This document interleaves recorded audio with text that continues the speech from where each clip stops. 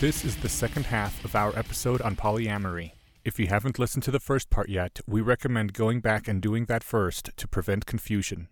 As a content note, after the first half aired, we received a number of questions about how raising kids in a poly household works. It did not occur to any of us to address this, so this is not covered in this episode. We will be responding to that in an upcoming episode where we reply to questions and comments sent in by listeners about previous episodes. And now, part 2 of polyamory. Anyway, so the last thing that we said was another Steel Manning topic, why people might not choose polyamory is because you exist in a world that is unfriendly to people who choose that. That sounds like one of the best counter-arguments, right? Like, wow. We'll go on. Well, I mean, I guess it's sort of like a counter-argument to being publicly atheist or being publicly anything counterculture, right? Yeah. So, like... It's that an argument to stay in the closet if you're gay, too? Kind of? It might have been 30 years ago. And I think that... And I guess I say this as somebody who's not gay, but people, somebody with gay friends who are still partially in the closet, that they do it because they're worried about how it'll impact their non-sexual orientation-related life. I think that's the only reason to stay in the closet if you're gay, right? I don't know. I've never understood those kinds of things because I'm naturally someone who wants lots of attention anyway. Like I literally am an attention whore. But good attention, probably, presumably. I mean, I prefer the good kind, but I don't care. You want to be yourself. You want to put it out there. You want to live, yeah, like, life I mean, when true to your beliefs and true to yourself. And yeah, when I was still in that other relationship, we would go out sometimes together and like sit together, and it was nice. I didn't care. I was like, yes, this is awesome. Let's do this. We can be part of the world. To me, I don't know. That was never an argument against anything for me. So I guess, and I don't necessarily know if it's an argument that I would understand. endorse, but it's an argument that I wouldn't say could be readily dismissed out of hand. So like saying, if you're on your public Facebook page saying I'm married to these 3 people, say if it was multiple marriages or something, too or bad whatever. you can't do that. Yeah. So I'm shown as in an open relationship to nobody because you can't list multiple people. Right. So, and you don't want to privilege one person by... Nope. So that's fair enough. But I guess it's not impossible for me to imagine the position that I should stay in the closet or hide my true self, whether it's my sexuality or my... I guess a-religion is another example, because it could impact my higher ability, my social standing with some groups that I'm in or something. One position would be like, well, okay, it's worth it to me to maintain my higher ability and my social standing, so I'm going to stay in the closet or hide these things. And that's fair. And another position is to say, fine, fuck the people who won't hire me and fuck the people who won't be my friends. Yeah. I'm going to be who I am. To me, that's an argument to changing society. That's like every now and then you see these reports that being transgender is extremely stressful and makes your life worse. And yes, because society is assholes to you. Yeah. And yeah, so... People use that as an argument to say that why transgender is bad or something. Yeah, it's like, look exactly. at how sad they are. It's like, no, they're sad because everyone's a dick to them all the time. Right. The suicide rate is much greater. You know why the suicide rate is much greater? Because of assholes like you! Right. So that is not an argument, in my opinion. And I think you're right. I guess what I was getting at is that I can sympathize with that position of, depending on where you're at circumstantially, right? Yeah. I am a privileged person by many meanings of that word, and I can get by with, letting people see that I have tattoos. And Scandal! Or being openly polyamorous and, being out with my partners. And you know the weird thing? I don't think my parents know I'm poly. I only see them like once every couple months for like dinner, and we don't talk about sex. Yeah, but it's not about sex. No. For me. It's not about sex for me. In fact, all of my close romantic relationships are not sexual. Wait, all of them? No, not all of them are sexual. Gotcha. In fact, one of them is not, and hasn't been for a while. But to that point, though, being gay isn't necessarily about being sexual either, right? But people think it is. Oh, so sure. My parents are like, "Why are you talking about sex?" And I'm like, saying that I'm in a relationship with somebody who is not my husband is not talking about sex. This is somebody who is important to me, and we spend a lot of time together, and I love them. And Mom and Dad, I want you to know that, because I want to be able to be communicative with you, and I want you to know what's going on in my life and how I'm spending all my time. It's not talking about sex. Just like, yeah, if you're homosexual, it's not about sex. Right. You could be homosexual with no genitals, right? Yeah. You could have had your genitals blown off in the war, but you're still gay. So you can still have sex without genitals.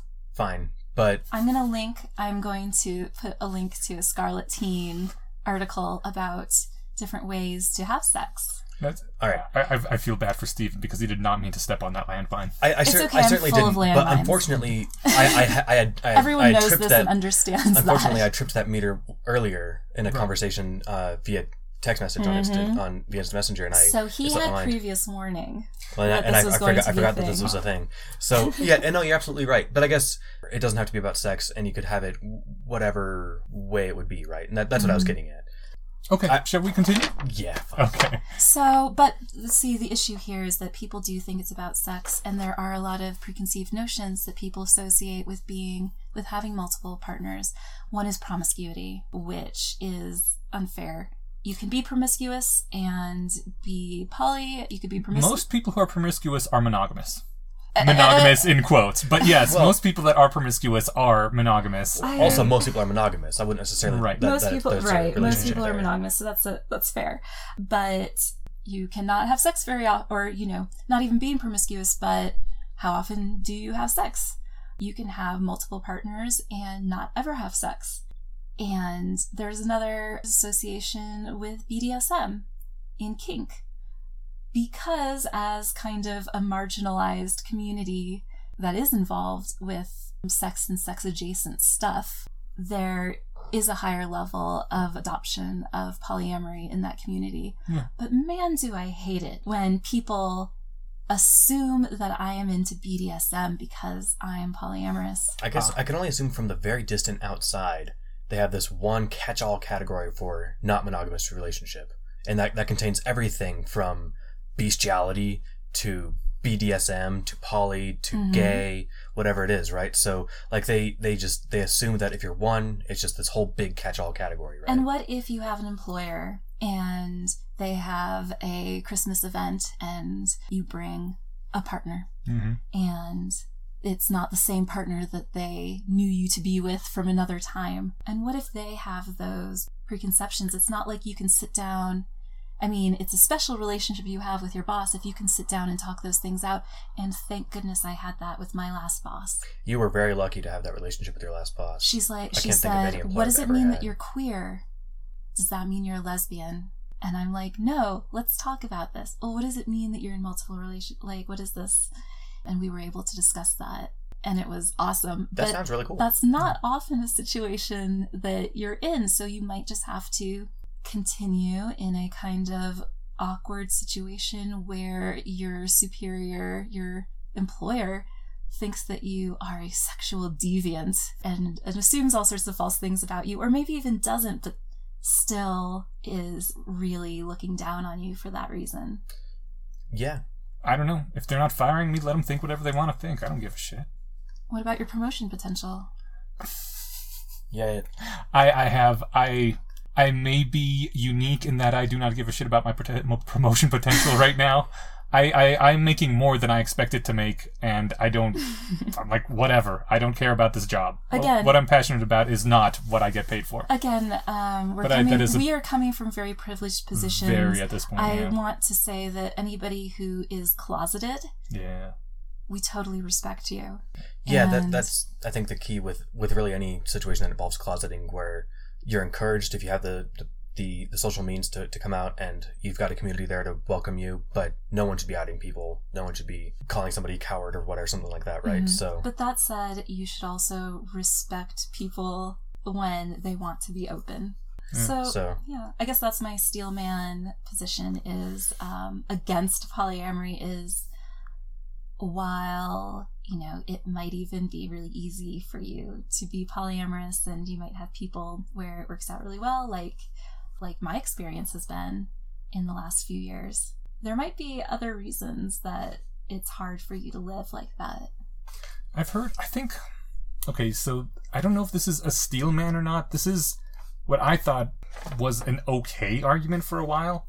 For all 5 minutes until I thought about it, someone put forth the position that if everyone was polyamorous, then all the really attractive, high-status people would get all the mates and no one else would. And not in the polygamy sense, but in the polyamory sense, where everyone would want to have sex with the high status people. And I was like, I think you're vastly overestimating how much sex one person can have. Because maybe they need that one person. Allow me to tell you, it's not that much. That obviously not that one person, but if there's a lot of people having lots of sex, then where is the problem? I mean, the really attractive people in general are already going to be mingling, even if it was a monogamous culture. And there's some fuzziness and overlap between levels, but I guess their argument boiled down to that, okay, well, the people at the very bottom of the ladder, who, before, when there was monogamy, everyone was assured a partner, someone they could sleep with. I'm pretty sure that's not the case. Yeah, I know, but it was the people that are all the way at the bottom now, yet no one at all, and it's going to be terrible and anarchy, and, to me it was, like, first of all, I even hate to, like, rank people in terms of attractiveness to mates, because that feels... there's so many different aspects to that. Yes, that feels both, and just unfair. Anyways. First of all, the people who are on the lower end are going to mingle with each other. They're not going to be mingling with the people all the way at the very top. And second of all, if you are so low on the scale that you can get no one to sleep with you unless you are literally the last dick on earth that they can get, because you're violent, you don't shower, you don't have a job, you're rude and abrasive, if you are the worst person ever, maybe you should step up your fucking game. So let me steel man that position a little bit. So like I'm picturing, say, like the bottom 25% of people, like just on like attractiveness and otherwise desirability. Yeah. Overall, let's go with overall desirability, because like let's look at Stephen Hawking. The man is not physically attractive and yet still managed to screw around on his wife. Okay, so well, he's an incredibly attractive person. Yes, there's lots of other ways to attract someone than just physical attraction. Right. Well, so that's what I'm saying. That there's some demographic of people that happen to hit the center of all the Venn diagrams of desirability. Yeah. And just score low points in all of them, right? Sure. And so those people might be able to find mates of similar people in the demographic that they're interested in, male or female, right? Mm-hmm. Unless those people can date somebody a level above them. Right. And then that's going to leave some, so I can kind of see where that might be a bit of a problem for some people. Mm-hmm. I guess I'm not certainly endorsing. Can I respond to that anecdotally? Yeah, please. So, this is going to sound weird. Anybody who I'm dating, just don't take this personally. I feel like being able to have multiple partners, and first of all, the 4 partners I have, it's just like way too much of a time commitment, and there's difficulty there. So you're limited by the amount of time and energy that you have to dedicate to people who you really, really, really want to spend lots of time with, all of them. Yeah. We need to spend more time doing group activities like going on hikes. Anyway, it frees you up to date people that you wouldn't normally date, I think. Mm-hmm. And so people who might be a little bit more of a gamble. Oh, because you're not investing, like, say, 3 months of your entire relationship life with somebody. You're not shutting yourself off from there's not the loss of shutting yourself off from other things and completely pursuing, No, that's a really good point. From other relationships. Yeah. Completely pursuing that one relationship. I mean, there's certainly costs associated, but it's a little bit lower cost to give somebody a chance. It's a lot lower cost. It's a lot. Yeah, Well, because for a monogamous person to take a chance on somebody is going to say, okay, for as long as we're together, I'm not looking at other people, and other people aren't looking at me, and we're going to just try each other. And if this goes a year and it doesn't work out and it sucks, then I basically wasted that year romantically, right? Of trying things out. Yeah. Sure. But to be able to run that parallel with other successful relationships sounds like a much smaller risk. I feel that way, and I've definitely been with people that turned out to be really fantastic relationships that I am really happy that I went into, where if it was just that person and I was going to be dedicating my time to that, I wouldn't have stuck around for as long as it took to realize that it was a really fantastic relationship and that I really loved having it long term, and wouldn't have even started it to begin with because I would be looking for somebody who was higher in the initial attractiveness scale to me. Right. I think that's an interesting point and something to consider as a very strong counter argument to what the person or what the argument they came across still said. Anecdotal. I don't know if that's how other people feel, but it's how I feel. And even when I wasn't poly, I was, kind of like this person's interesting and weird, and I don't know if I'm going to like them, but I really want to get to know them. And I'm much less that way now, but it's lower cost, definitely, to do that. Well, and I mean, anecdotally, sure, but what's that quote that anecdotes aren't data, but they do disprove universals? I mean, so, you know, to the extent that you can take the anecdote for what it's at face value. Yeah. But assuming all that you said is true, that disproves the universal supposition that that Eneasz is. And there are definitely made, so. people who I would have left. I would have felt like I had to leave them, but I wasn't limited. I don't. This wording is awful. No, your wording is perfect. I wasn't exactly limited to being just with them through the tough times. So I had the poly luxury of weathering that and changing our relationship and either having a different relationship or going back to the way it was before, you know, something like that. But some disturbances that would have shook me to the point that I would have ended it otherwise. Is this a bad analogy for a mono person considering this from the outside? That it would be like saying you can only have one great friend? You know what I mean? That's how I feel about it. That is absolutely how I feel about people who are monogamous and are just like, what? How could you possibly be emotionally invested in more than one person at a time? Like, really? You don't have multiple friends? No, I don't have multiple friends. Well, I only have one best friend, and we're best friends forever, and there's only room in my heart for my one best friend. And I also meant it like, you know, some really good friends that you may have aren't worth keeping around, you know, during their worst time or something. I guess not necessarily like because you're going to ditch them when shit's going bad for them, but because it's stressing you out too much to be the only person that they can go to for their stuff because, you know, they only have one friend too. Or you had a big fight. Or, you know, and you can kind of circle around and be like, hey, years later, I'm really sorry I said that to you. You know, we never talked about it, but... And then be friends again. Yeah. I know that's happened to me. All right, so I have a couple of other counter arguments.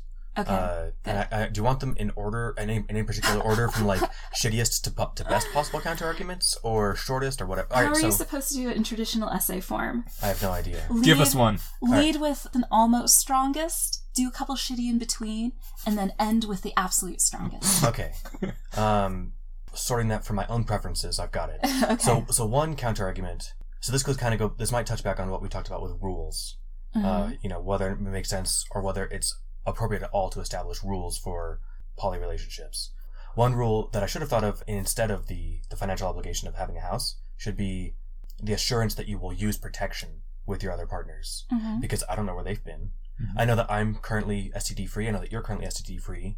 Let's try and keep it that way so I don't get STDs. Mm-hmm. But if you're going to go out and have sex with people, then who knows what I could catch? And reciprocally, who knows what you could catch if I'm not having sex with people? So, first of all, is that a common rule? Is that an okay rule? That is both very common and okay. It is very common, and it's one that I've had in the past. And now we do things a little bit differently, and I think it works really well. How do you do things, or do you not want to talk about it? I can absolutely talk about it. Good, because I'm really curious. So the way that we do it now is I discuss things before they happen. And the other thing that we do is I'll get tested often. Mm-hmm. And when somebody has a new partner, they get STI information, like they get tested and they get STI information and share it with everybody. So it's not uncommon for people to politely request, hey, when did you get your last STI checkup? Oh, it's very common. Not only not uncommon, it's something I expect. Yeah. That's fantastic. That's exactly the level of discourse I would require, frankly, if I were to get involved in this, because a lot of mono people think, you know, they're scared of the whole STI situation, but in addition to, well, we can get into STIs not being as big a deal as they're often made out to be, but that's a whole other episode. That is a whole other episode. But the incidence of STIs in the polyamorous communities is at the same level as the incidence of STIs in monogamous communities. And that's partly because monogamous, as always, is in quotes, but because... Socially monogamous. Yes. Polyamorous people are generally very much aware of this exactly thing you brought up. They use protection much more frequently than monogamous people do. They get tested very frequently compared to monogamous people. And they talk about it. They talk about it, yes. It's not so stigmatized. And they generally tend to expect protection and have it on hand. Mm-hmm. Whereas if you're monogamous, sometimes you're drinking, you're upset at your partner or something, stuff just happens to happen, you guys don't have a condom on hand, oops, oh well, whatever.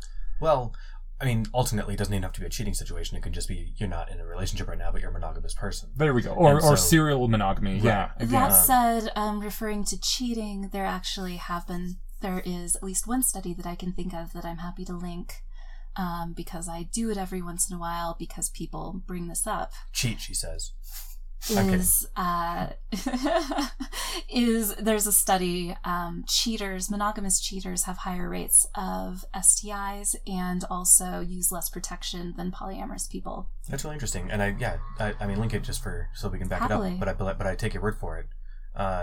It is interesting to me though, I guess, so it strikes me that that a polyamorous person would be at higher risk for any STDs or STIs, however people like to use it. But they're more careful, so they get them less.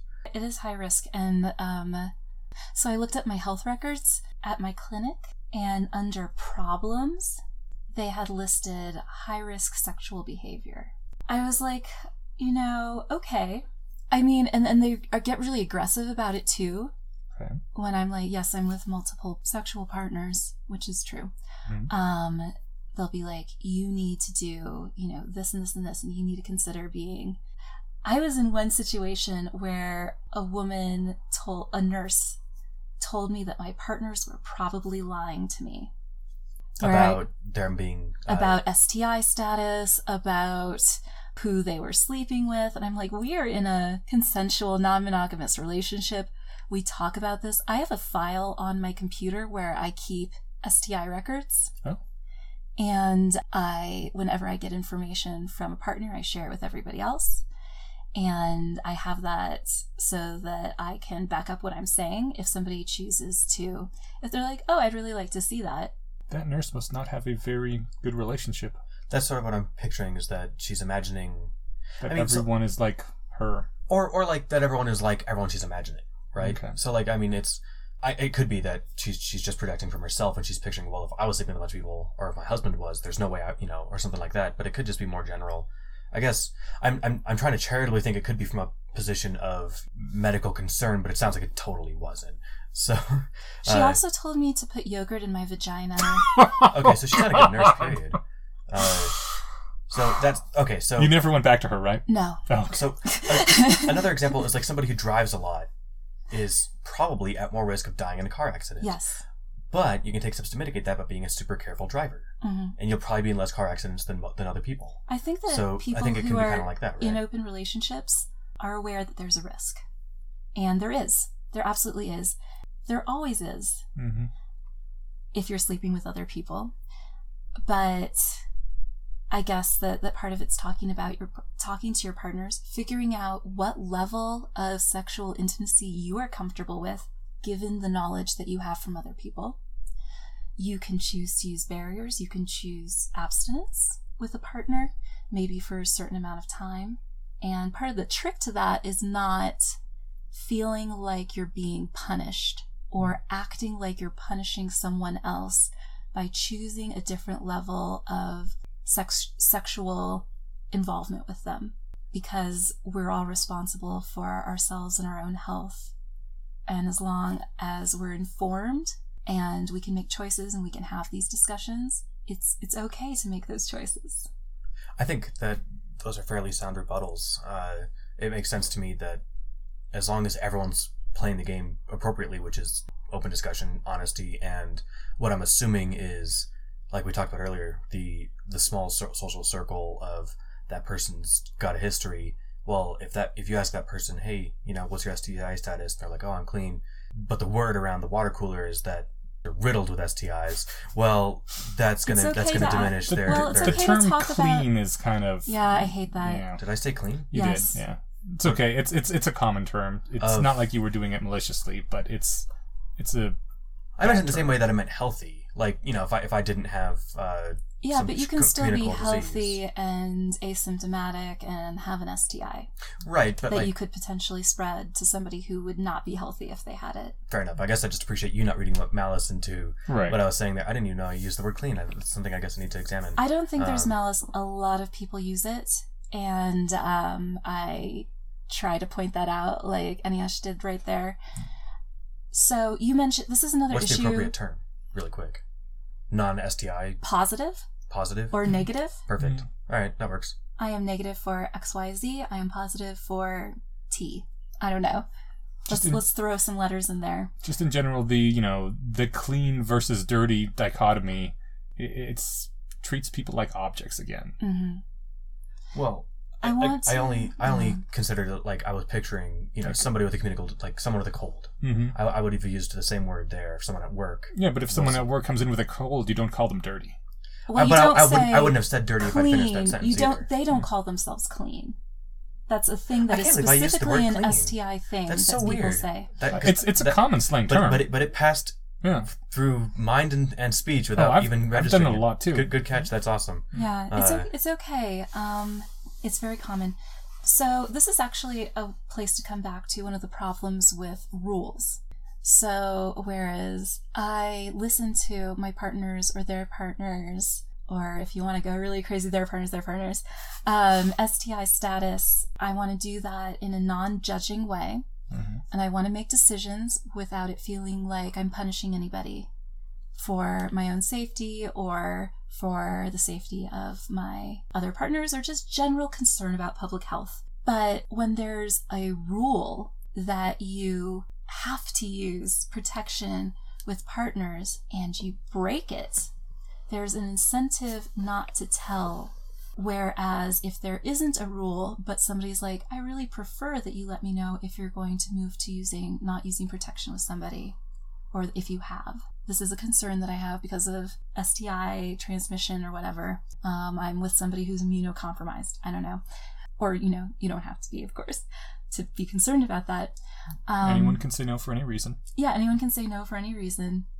And they, accidentally maybe don't use a condom. They get really caught up in the moment. Every now and then condoms break. Well, condoms break. That's easy to tell your partner if it's a rule. Oh, the condom broke. Which is probably the lie that people go to if they do have a rule, is the condom broke or it slipped or something. Something like that happened. Not, I just didn't use one right then. It's free communication and honesty are so much more important than being afraid to tell somebody because you've broken a rule, because the stigma around rule breaking. That's another reason why I choose not to go with quote and quote rules. I honestly, the emphasis on open communication, non-judgmental discourse and just polite approach to touchy issues is super attractive to me. That's awesome. I think that's a good aspect of any great relationship, and if the poly community does that better than average, then kudos to them. That's awesome.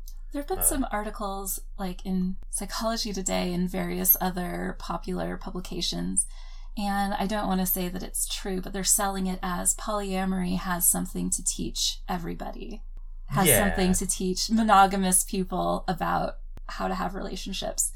And I think it becomes really more obvious when you're in polyamorous, when you're in multiple relationships, the absolute need for things like open communication and honesty. Yeah. That makes sense, especially like when it stops being a sort of, not necessarily option, but when it becomes necessary for things to work. It's like, well, we need to be honest or this just simply can't happen. Not like it'll happen but worse, it's just like it can't. Does that make sense? Mm-hmm. Okay, so let's see, counter-argument 2 was, it's almost a walking straw man. Except in this case, it's a straw woman, and the straw woman is her argument. This came to light. I was listening to Star Talk Radio with Neil deGrasse Tyson. It's a lot of fun. Check it out. This was an older one, and it was a Valentine's Day special, and they're talking about love. Mm-hmm. And the guest was Dr. Helen Fisher, she's a biological anthropologist specializing in love, reproduction, and relationships and stuff. And it was all about all kinds of things, but the one thing that I wrote down, and this was 3 months ago that I wrote this down because I knew we were going to have this conversation at some point, so I remembered it, was that he asked her at some point, one small soundbite, maybe it was from Twitter or something, but he asked her opinion on poly relationships. She's the expert, and she came right out and said, basically humans aren't programmed to do that. We get too jealous.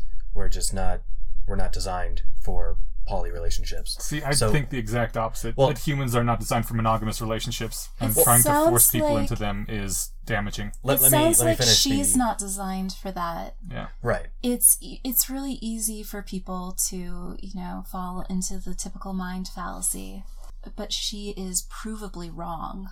And that, And so what she for would a long say, time, just when I like, said I don't think people can be monogamous, that's not true. For a long time I thought that. I've come to grips with the fact that there are people who are just naturally monogamous, and that is the way life works for them. But there are people who are entirely naturally polyamorous, and she's just factually wrong. So, It's like if someone were to claim a hippo had 6 legs. I will caveat this by saying I agree with you that I think that she is factually wrong. But to go on with quotes from her, she would say they're just lying to themselves or to each other or to us. We could say that about her too. Exactly. So if you're going to start questioning the honesty of your respondents, then there's no point in doing the survey. If you're just going to argue away any results you don't like. So when I went to go Google and find this source, all I could find was a Dan Savage article trashing her being quoted in a source saying something similar to this. But it was something along the lines of, Dr. Fisher said that couples in open marriages establish all kinds of rules for what is and isn't allowed. So, she's talking about open marriages, not necessarily polyamorous relationships. I'm in an open marriage. Right. But I'm in a specific kind. Exactly. And she's also assuming that they all establish all kinds of rules for what is and isn't allowed, which we already kind of covered. So, sorry, Dr. Fisher. You're probably smart in lots of stuff, but you got this wrong. She never met a monogamous marriage where they had any rules? Right. They may say that you can't have dates on Friday nights, or you can't have someone call at the dinner hour, or when the children are around, or something like that. She also said, there are people who want it all to preserve their deep attachment to one partner and have romance with others. I mean, yes, Which there are is people like true. that. But but they can't have their cake and also eat that cake. and that's what she's saying, is that we're not programmed to be able to have our cake and eat it too. So I wanted to bring that up because that was the one thing that I thought about. That was the first expert source I'd heard talk about this, and I was like, well, that can't necessarily be the case just based off of what I've seen. The most recent book that I know of is Sex at Dawn, but it's by no means the only book. Some are anthropologists arguing that the exact opposite is the case. That humans were actually the ancestral environment was one of polyamorous relationships, and therefore a lot of human psychology and even our physical traits, like the way the penis is shaped, is to adapt to a polyamorous culture. I heard that there are really good criticisms to that. I have also. And that one of them is called Sex at Dusk. I'll find that. I actually haven't read either, but I know that the penis shape is weak. Damn. Yeah. She just dissed all our penises, dude. No. No, I know what you were actually saying. We knew. I couldn't Good. mess it up. First of all, what an awesome name for a counter book. And second, I think playing off of the original one. right. But I think it seems kind of like, unless it's your job, I guess, to just talk about these things, then Dr. Fisher needs to develop an opinion on this, and that's what she came to. But she should update and whatever with better evidence. But other than that, it seems like an opinion that she. It seems like what my mom said, Right. which was, after I made my dad promise not to lecture me, my mom did it instead, and she sat me down and said, "It is impossible for humans to do this. There will always be jealousy. Anybody who you date, if they truly care about you, they'll try to take you away from your other partners. Wow. Wow. It's simply how humans work. And So- full stop. You can't do this successfully." But that sounds like exactly like something that you could say to a monogamous person, right? Yes. There's always going to be jealousy. They're going to try and take you away from your female friends or your male friends or whatever, right? And So it's kind of like they're just rehashing arguments they already believe, but without worrying about where they're applying them. these people also, they when they say monogamy is natural, I have to question why the hell they have all these rules about monogamy then. Because we don't have to pass any laws or discourage people from sticking their hands in fires, you know? It's just something you don't want to do. When you have to put this much social pressure on a society to get people to stay monogamous, it's kind of an indication that maybe it's not something that comes natural to a lot of people, if you have to enforce it with this kind of punishment. In some cases, or I guess in antiquated cases, legal punishment, right? Yes. Mm-hmm. Like if it was just the way things were, you wouldn't have to have God tell you in the Bible or have the judges tell you in the courtroom that you can't have sex with other people. Right. And it still is. It depends on where you live. Yeah. I don't know necessarily executed for every year for stepping outside of marriage. It's or something, known right? as adultery. Yeah. Yeah. But it's not something that you're jailed for, or Not here. right. Oh yeah, that's what I meant. In first. Okay. Yeah, I was working in my pretty little bubble of We the were first talking world. specifically about honor killings and such. Oh yeah, that's a problem. Yeah. And Honor killings are generally done extrajudicially, but That's true. there are... not always done extra. That is a hard word to say. Oh, sure it is. Extrajudiciously. Yeah, very good. Well, there's also a lot of times they look the other way, which kind of, even though it is not technically legal, kind of makes it de facto legal if it is not enforced. Oh yeah. I do want to mention something else. So for when arguments come up like that, like it can't work long time, it can't work with children. Isn't that what all the gay people were told for decades? Yeah, I'm gonna actually also share a link to some academic articles by Elizabeth Sheff, who has nicely spent time studying all sorts of non-traditional relationships, including polyamory, and has a couple books out on the subject. Cool. And I liked that noticing that that's the exact same thing that people were told about gay people for decades, or presumably centuries. I don't know. And what do they do about all the relationships that are polyamorous and do work?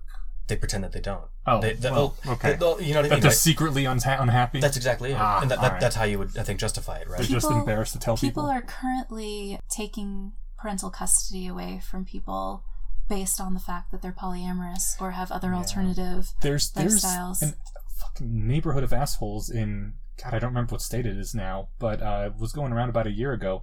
There's this family bought a house together. I think they were. Yeah, you remember this? The 8 adults. Yeah. They weren't even poly. They were just. Well, some of them were.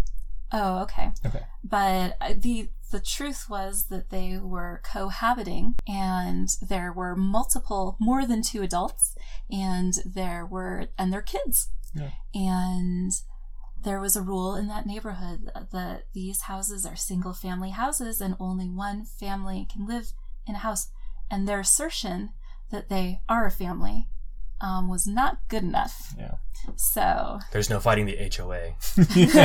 So that sounds more like just drawing a short stick on the HOA than necessarily. But I see where that's coming from. I know it went to court. I don't know how it ended. Last I heard of it, it was still in process. I don't know if. I don't know. I remember the neighbors were saying they're lovely. We have nothing against them specifically, but what about the precedent? If dogs and cats will be lying together if we let this go on. Slippery slope. Yeah. All sorts of people who are more than 2 adults and children will be moving into houses in this neighborhood. Disgusting. Do you have further objections? These aren't really my objections. Yes, I'm just trying to think of stuff. So, the last one and on the strongest one. Okay. Uh-huh. So I went strong, weak, stronger. That's how I'm doing this. Yeah. Okay. Strongest one. That's the way to do it. This is the knockdown argument. Yeah. This sounds like a lot of fucking work. Okay, well that one's actually not a bad argument at all. I know. This is something that you do if you have extra time. It's one of the reasons I don't have very many other relationships. Because I got a lot of shit I try to do anyway, and that's not entirely fair. I do like having other relationships, and it is worth the time. Well, I think it depends on the dynamic for it, too. Like, I know the person I'm thinking of that made me think of this when she was describing how much she put into this, was like, no, Monday is guy A day, Tuesday's guy B, Wednesday's guy C, no, every Thursday's guy D. I've known at least one person who, everyone has that friend in college. Okay, God, I'm going to date myself here. Everyone had that friend in college who discovered EverQuest while they were in college, and then basically flunked their next semester. Mm-hmm. And, substitute World of Warcraft for EverQuest or whatever MMO is going to be popular when people listen to this podcast. But I've known at least one person who, when they became poly, basically their school just kind of stopped for a bit and all their grades tanked. And it's like, because, it can be like anything else that's new and exciting take over your life. And that's true of any relationship that takes you away, even if you're in a monogamous relationship, or you can have a new relationship that you're like, I don't have friends, I don't have work, I'm just going to quit my job and follow my boyfriend all around the world. I wasn't necessarily talking about the person who's just predisposed to turn it up to 11, right? So that could happen in a monogamous relationship. But if you're putting in the effort that you're putting into a monogamous relationship into 3 relationships, then it's going to have 3 times the impact on your life. Yeah. And so my thinking is that I don't even like I couldn't imagine coordinating just with friends to meet with 4 people a week. That's sounds actually exhausting as hell. That's actually a fairly common saying in the poly community, that love is infinite, but time is not. Yeah, it's true. And it also depends on, 1, the type of person you are, 2, the type of people you're dating. Yeah, some people don't need as much time as others. Yeah, some people, you can see them once a year because they're long distance, and maybe chat with them on Skype for an hour once a month, and the spark's still alive. I happen to be the type of person who, if I'm in a relationship with someone, I want to see them a lot. And if I don't get to see them for a week, it's hard for me. The type but is of it person, a rule that you see them every week? It's not a rule, of course not. Is it an implied situation where you see them once a week? I actually often don't see some of my partners once a week, especially now that I have 4. Gotcha. So you're not like the person I'm thinking of, where it literally is, unless I think heavy extenuating circumstance, Thursday's this guy day. It used to be. I used to be that person. As I mentioned, I am updating how I feel about relationships and letting them be more flexible and have different pieces and parts to them. But yeah, I used to be that person where I was like, I can have no more than 2 relationships. I'm going to dedicate this much time to one and this much time to the other. And this was actually really appropriate because I always wanted more time from any one person that they wanted, Okay, yes. So I was willing to give tons and tons of times for relationships, whereas some other person might be like, I can only handle you because this is a lot. Well, yeah. See, I'd never actually thought of it that way, but oftentimes if you're in a relationship with a sexual disparity, like one person only wants sex very rarely and the other person wants sex a lot more, one of the common things that some people suggest is open up the relationship. The person who wants more sex can get more sex, and you can still have a relationship together. And this is, it never occurred to me, but yes, there are people who want much more time spent on relationships. Mm-hmm. And if they're with partners who don't have that much time to give or don't want to spend that much time, then yeah, that's perfect. Open it up and get someone else to fulfill that. So some people can do that. I used to be in a place where I was like, no, each relationship I'm in, I have to have this much time with them. Okay. Or it's, again, or it's not a real relationship. Or it's not really what I want in a relationship. And each relationship I'm in has to have these characteristics at a basic level, and then these other things could be different, but I have to have this. So there's a lot of different ways to go into it, and you can balance and be flexible, and you talk to each other. But yeah, I used to be really put out if I didn't see somebody 3 days at least during a week. Yeah, and that makes sense, I think, for some, just how some people are predisposed, right? Mm-hmm. But I guess if it was only 2, that sounds flexible, but if it's 3 or 4 or more, that sounds like I said, to me, that is the knockdown argument, just where I don't have the energy to meet with my friends 4 days a week. I just, I want to sit at home and just be alone. Whereas I feel lonely when I'm alone. Even when I had no relationships, I just wanted to have a roommate in the house, or I was miserable. Oh yeah, and I'm not alone. I'm, I cohabitate with my partner. Yeah, exactly. I sometimes need to be alone. Oh, same. Bye. I'll see you. When Monday comes around, on Friday, I'm leaving for the weekend because, yeah. Or if you are lucky enough to co-share a home where there is enough space, you can be in different rooms. Yeah. Do your own thing, which I often do. And it's just really important to me to have somebody who also lives in the same house. I have lived alone before, and it is kind of just quiet and weird. Really hard. But I do that's one of the things that my partner and I do so well. I don't know why I'm not naming her, but whatever. That there's never been this sort of issue. Like you described, how you kind of used to be more. The shorthand for that is clingy. Used to be like you said, in 2007 or something, right? So where it was more about that was before I started being poly or even discovered less wrong. Exactly. No, and I'm not hating on it, but I'm saying that's just how you said, I deserve this because whatever. I've been a it's only clingy if the other person doesn't want to spend as much time with you as you want to spend with them. Exactly. And I've been in that situation as a poly person. And I'm not shitting on it if that's what works for people, but I guess what I'm getting at is that there's never been an issue where it's like, hey, so I'm going to spend all night over here playing video games, so you can spend all night in the other room watching TV or playing, or working on your computer or something, and neither of us are going to feel bad about that. Is that cool? Totally. That's always been a cool thing, and I've had relationships in the past where it's like, no, you have to be paying attention to me. We have to be doing the thing together. Or like, why is your alone time so important? It's like, because that's just who I am, and like if that's not what you get, then whatever. So yeah, I guess that was my main thing, and I feel like that's knocked down for some people. That if it's too time consuming or too energy consuming, then it's just not for you. I happen to be a very relationship driven person. That's just me. What does that mean?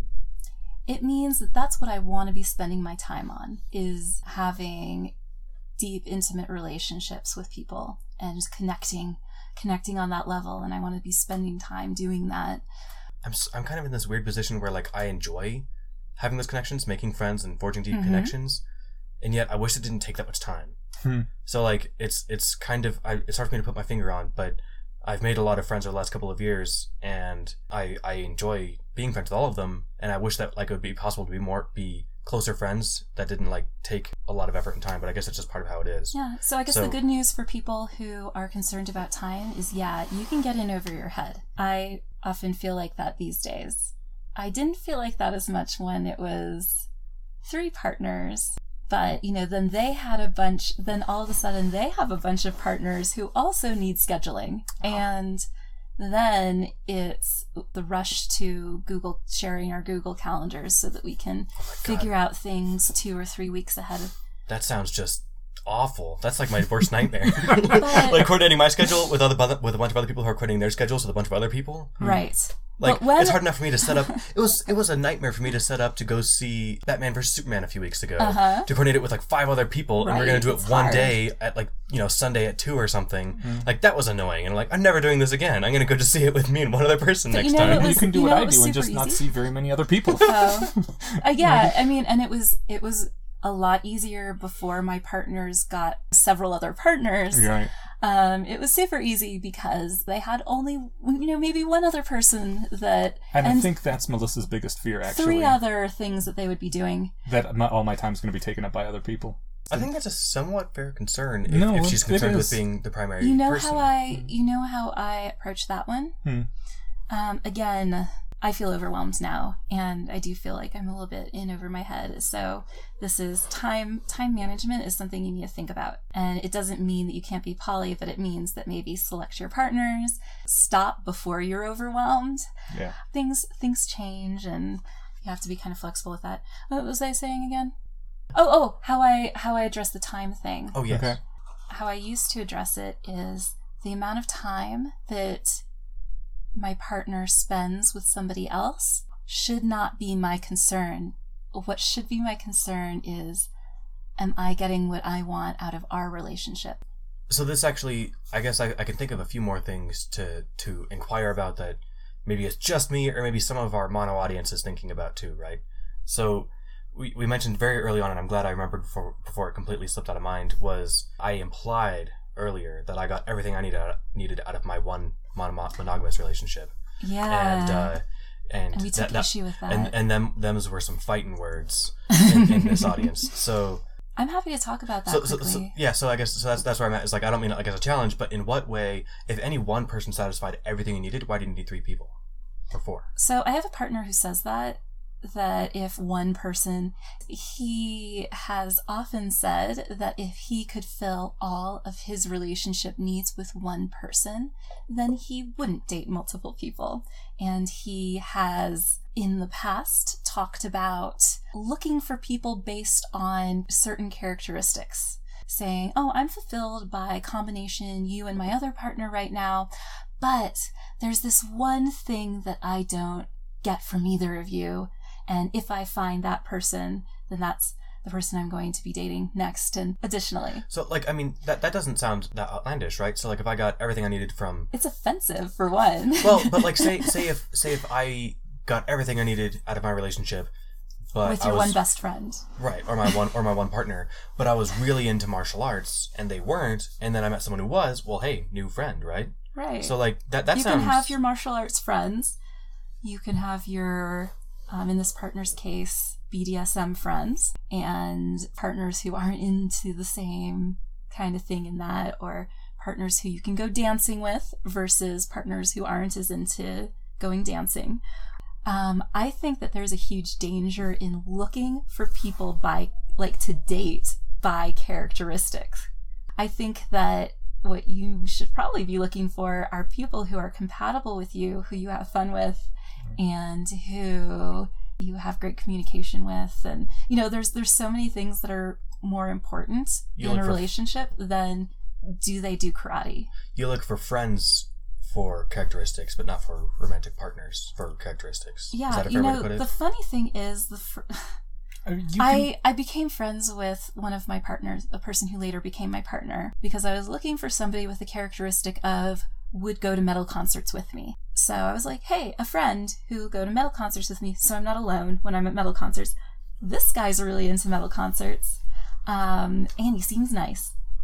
And then I got to know him and decided that not only is he into metal concerts, he's actually incredibly considerate, kind, sweet, sensitive person who just goes out of his way for other people and is just a fantastic human being. And that's why I dated him. That's awesome. And we're still in a relationship, and I'm still so grateful that he's in my life. I think that's how many good relationships start. Like, they don't just start in a vacuum, right? Yeah. You find you share proximity or an interest. But I feel like you don't look to date somebody to fill a specific hole. No. And I've made that mistake before. I told you guys that I was looking for somebody specific, and then I was like, that was stupid. I should never have done that.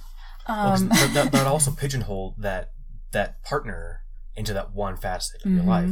And that would be okay. What happens if they don't fulfill that for me anymore? Or sorry, you don't fit into my pigeonhole anymore. You no longer get to be a partner. Yeah. So that kind of works, if you have a friend that you go to sporting events with or something, and all you guys do is we go see the sports games when they're in town or something. But you don't see each other outside of that. And they're both okay with that. So you said that what if you can get everything you need from one person? People are infinitely diverse and infinitely interesting, or at least very diverse and very interesting. Okay, yeah, I guess infinite is an overstatement. But let's not go crazy here. Yeah, because of that, being able to have a relationship with more than one person is part of what I need in a relationship. And and people aren't plug and play. They're complex beings, and when you have even a friendship, but definitely an intimate, emotional relationship and connection with somebody, you're with that whole person. I agree. One way to... And yes, I love to explore connections with multiple people. That's a thing that I really like.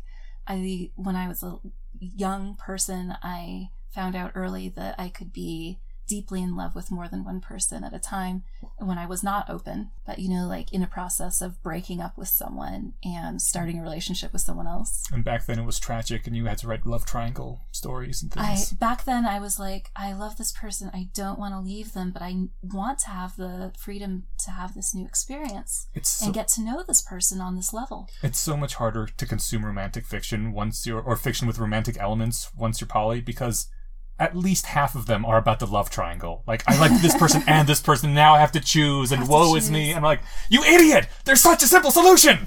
You can have both Edward and Jacob! But maybe that doesn't work for them because they really do need to be monogamous. Yes, but when every single story is that way, it gets fucking annoying. Good thing the only major piece of fiction I'm currently consuming has the main protagonist with 3 partners. So, yes. Which one's that? The Wheel of Time. Okay. It's not really about that, but it works out to where he loves 3 women and those 3 women love him. Cool. So that said, it's a much bigger series than their romantic thing. It plays a very small part. There's a much bigger... I really like when there's representation of non-monogamous people in any kind of media. There is. I wanted to be to not do a disservice to the enormous world building and character building that this story does across 14 books. By saying that it's primarily about a poly couple or poly relationship. Oh, I want to give a shout out also. One of my exes wrote a lovely book in which there are lots of polyqueer characters, and it's called Ascension. I'll put a link to it in the show notes. Neat. So what if I got everything I felt like I needed romantically from one person, but all other stuff I can get from friends? Or like, so I guess... Then be mono. Yeah, so I guess what I'm curious about is... But it's not like a... I mean, I have been in my long polyamorous relationship with Tim. There have been years where I have not dated anybody else but him. And when I do have dated other people, it's not because he's not fulfilling for me. It's that I start to feel like I wanna get out there and experience people and, have new connections, and I'm ready to do that now. What differentiates that from friend hunting? It doesn't have to. It's a different type of... Yes, a friend relationship and a romantic relationship are just different. I know, and I'm only belaboring this because... they blend. There's blends. Yeah. There are definitely blends. And often one leads to the other. But when... I guess that's another great thing about being poly, is that you don't have the same kinds of hard limitations with your friends. Thank you. And you can be friends and not worry that maybe that hug was too long. Right. And oh God, am I cheating on my partner by spending too much time with my friend? It relieves so much stress being able to be poly. You are not constantly policing your emotions and your actions. That sounds like one avenue. So the only reason I'm kind of beating this point is because this was a long conversation I had at our last Less Wrong meetup. This guy's position was more or less that if you subtract the elements of romance, which he felt was a troubling word because it was hard to pin down exactly what it meant. It is. From a relationship, then it encompassed all relationships. I'm curious just to see how... I'm basically trying to find a way to actually resolve that confusion we were having. I think there is some confusion, and that's why we're saying that there's a little bit of confusion around how you can act with your friends sometimes. Mm-hmm. And you're like, where is this, what somebody else might see as a romantic connection? Where is this?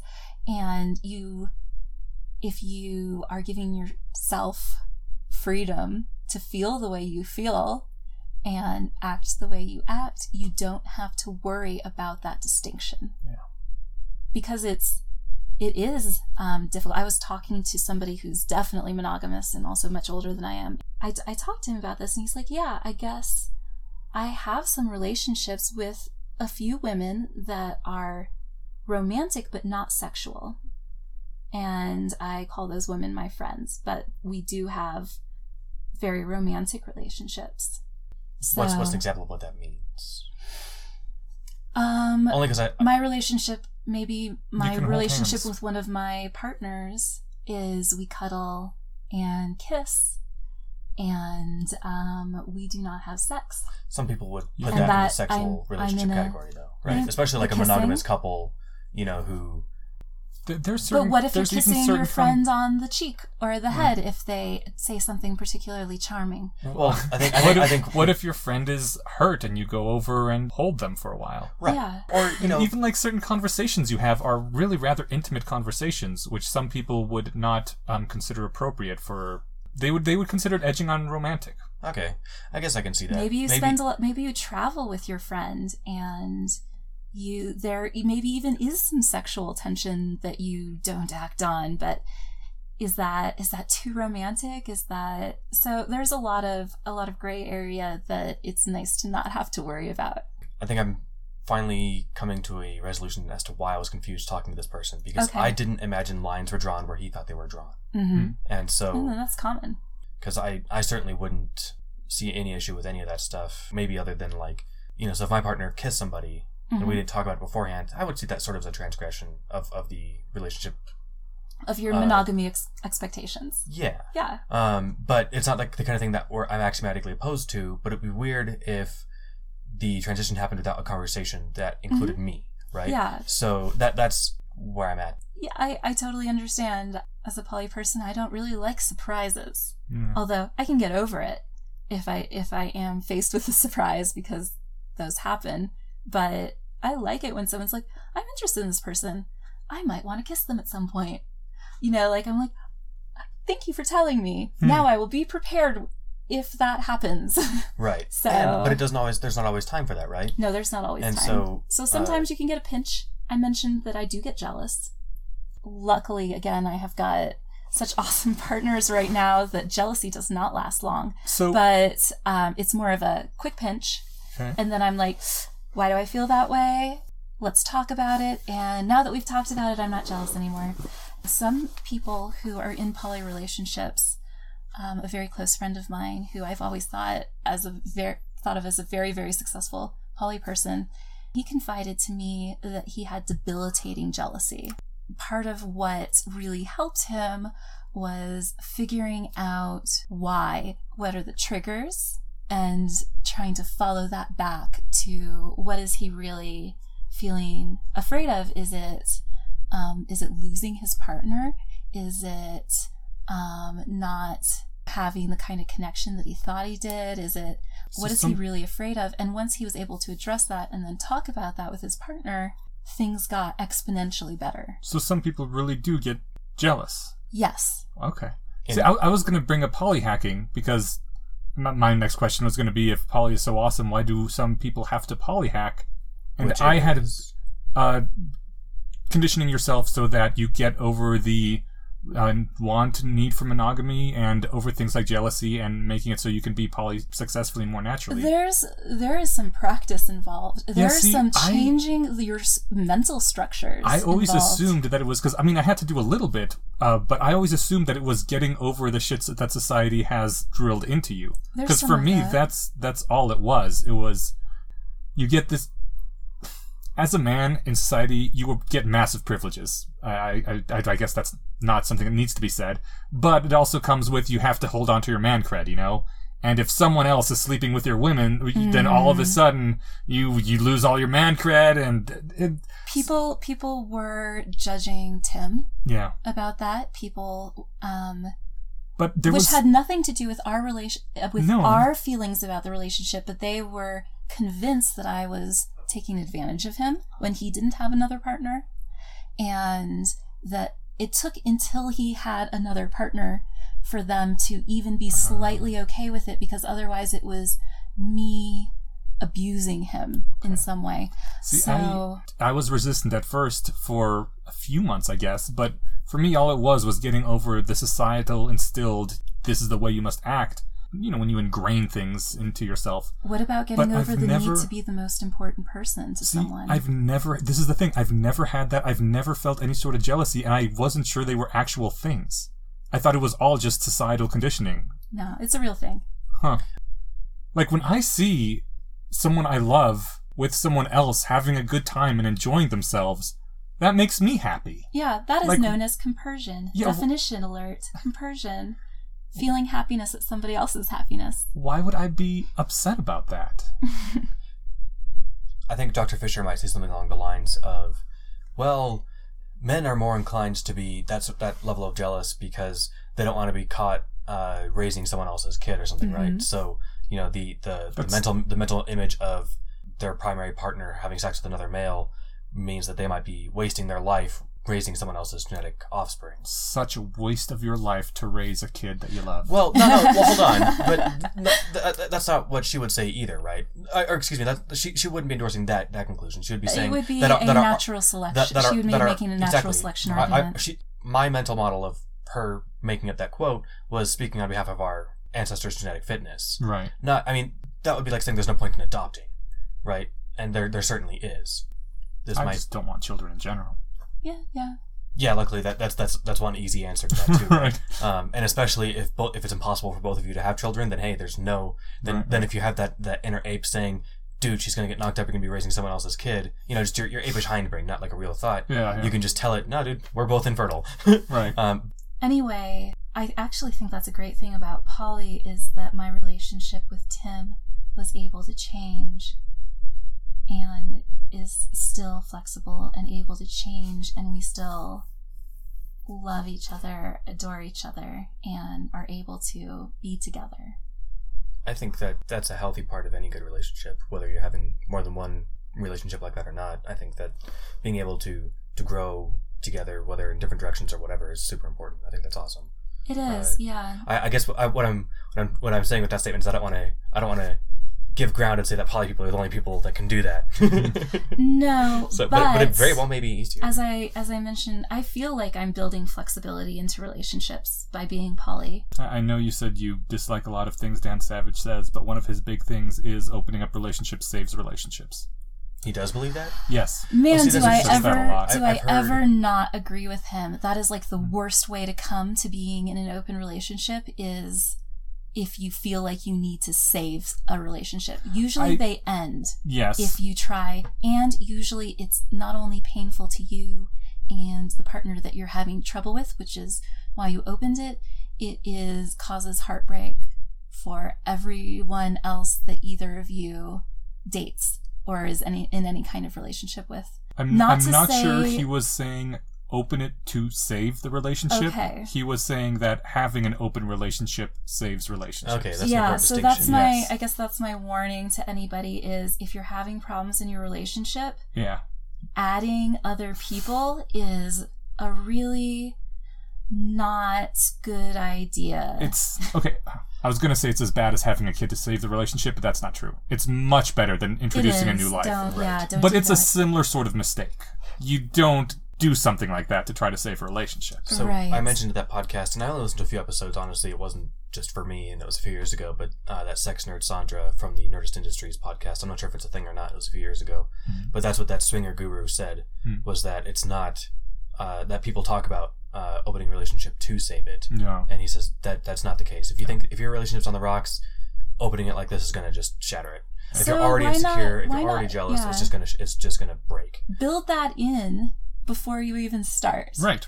Build in that flexibility, build in trust with each other. Or if you already have trust and you are at a position where you can open it up, that's a good time to open it up. Sure, yeah, exactly. I think that kind of naturally makes it so that people tend to come from a place of couple privilege. If you're already in a relationship and then you decide to open it, I prefer to enter relationships already non-monogamous, and single people can be non-monogamous too, even if they're not dating anybody else. And when I wasn't dating anybody but Tim, we were still poly. So, and I think that there's something certainly to be unpacked there. It sort of ties into, well, I've got a few more things, but I guess one thing that I wanted to do was. First of all, are you guys ready to get ready? It's almost 3 hours. I'm ready to true. We'll have to figure out how to parse this in a minute. But I do have one last thing I wanted to do. Mm-hmm. So one thing I wanted to ask was, so you guys have different stances. So you're both poly under the umbrella term of consensual non-monogamy. Yes. Yet you're different flavors of it. Which one's better? Ha! Wow! I have been talking about why I think that my way is better the entire time. Yeah. So I don't feel like I have to get into this at the end. I think it's really common for people who are involved in poly relationships to think that their way is better and be really ready to say why that is. But all I can say, actually, in reality, is my way is better for me. And I have lived my life and I have learned hard truths and I have made a lot of mistakes.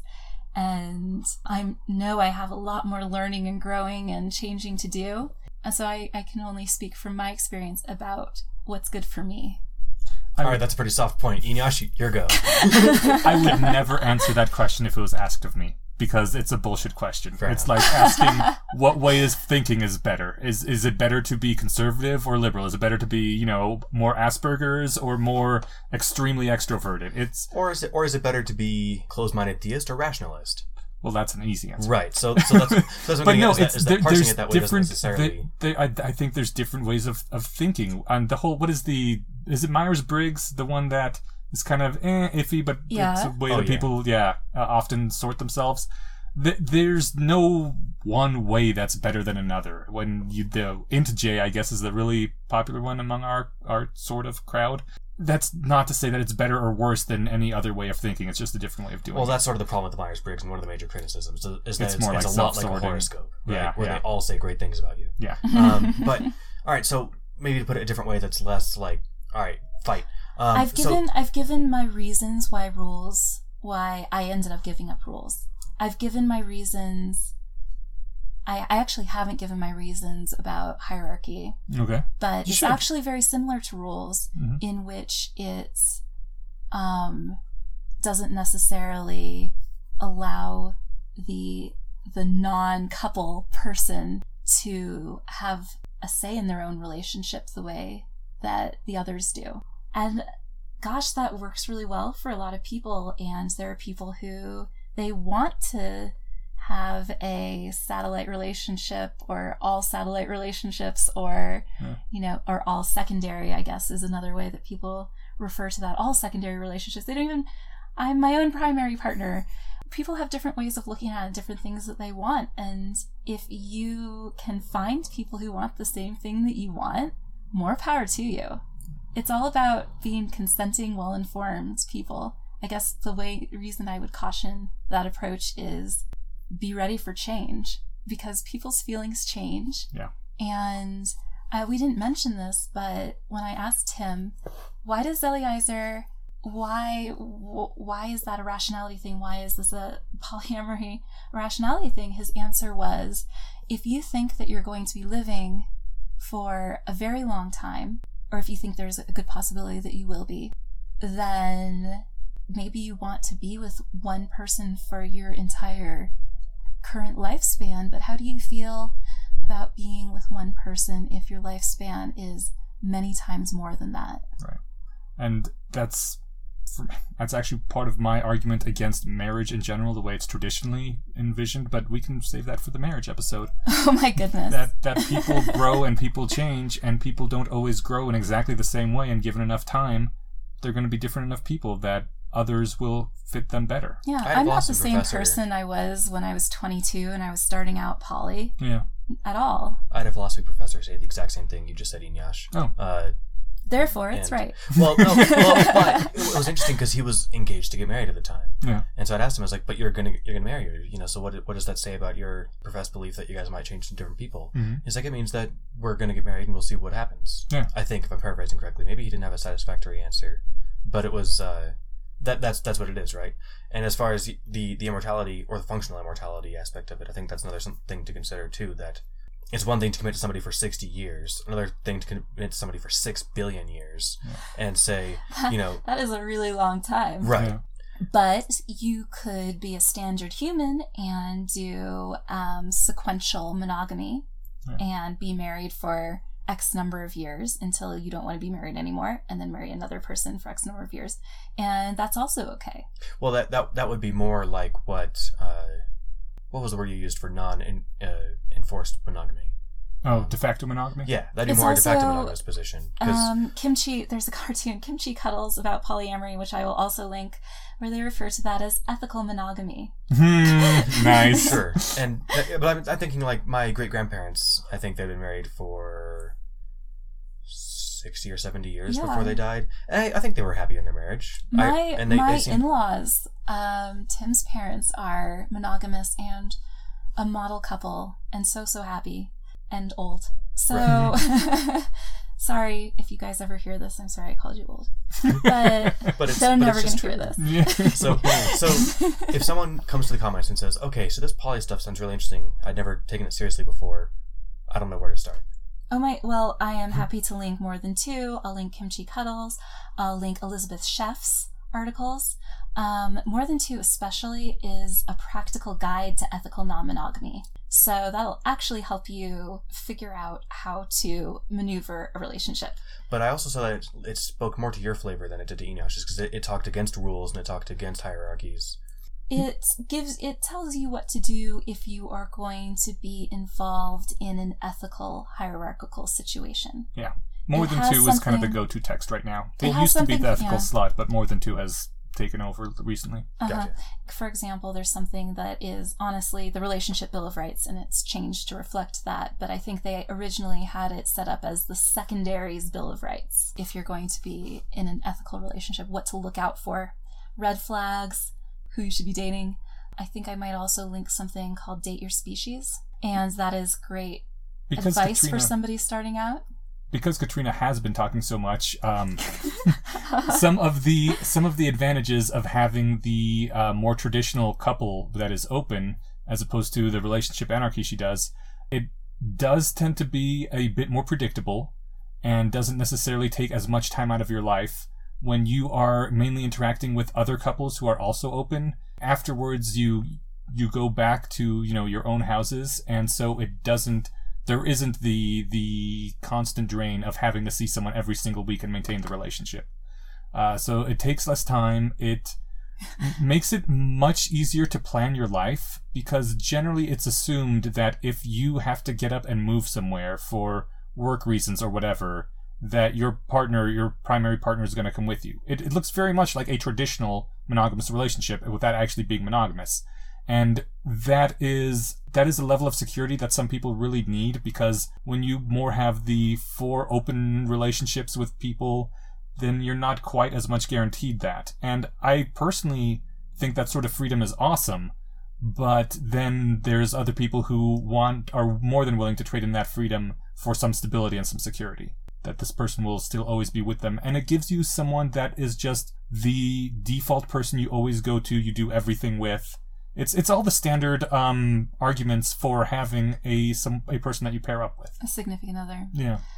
So it was my default to assume that people would date until they decided they wanted to be exclusive and then be monogamous. Relationship escalator. Yeah.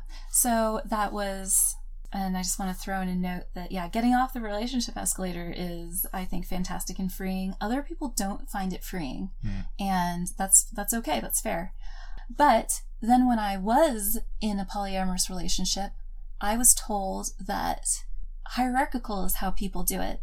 And I was like, oh, in that case, I have 2 primary partners. Oh, and that's cool. Yeah. That was more primary. That was my... And that was my response to that, is I don't play favorites. They're very different people. And I have these 2 relationships that are necessarily different because they're with different people who I love. I love them both.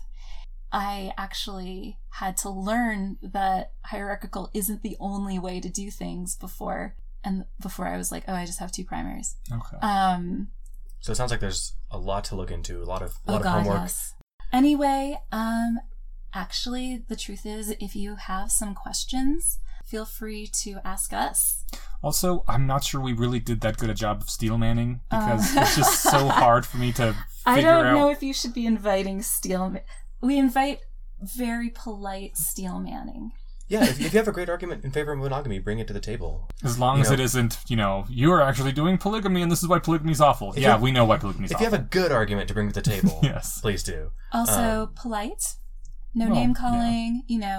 That's just things tend to get pretty not good when you're talking about this kind of stuff. Unfortunately. Really? In the comments section, heck yeah. This is pretty heavy topic for most people. Okay. So I would hope that as rationalists. Agreed, as rationalists, but to somebody who's maybe being exposed to this through the podcast, for the first time, if you're coming to them and saying, man, the way that you look at your primary relationship, your marriage of 10 years, I'm telling you that it's probably not the best way to set up a marriage or set up a lifestyle, that's going to sound like an attack, Well, if anyone says there's no difference between what you're doing and fucking animals, then they're banned. But I don't think anyone would do that. All right, yeah. You guys know the rules. Talk nice. Bring us questions. It'll be fun. Yeah. Come to our subreddit, the Bayesian Conspiracy. Write us Bayesian Conspiracy Podcast at gmail.com. We got to get a shorter A. Yeah, we do. Or leave a comment on our website, thebayesianconspiracy.com. And if you have a couple minutes, put a rating and review at iTunes. I think that gets us more people to notice. That always helps a lot. And that would make a big difference. Takes 3 seconds. You don't even have to write a review. So if you want to, though, go for it. Thanks for listening. Know this was a lot of relationship talk, and signing off. Bye. Bye.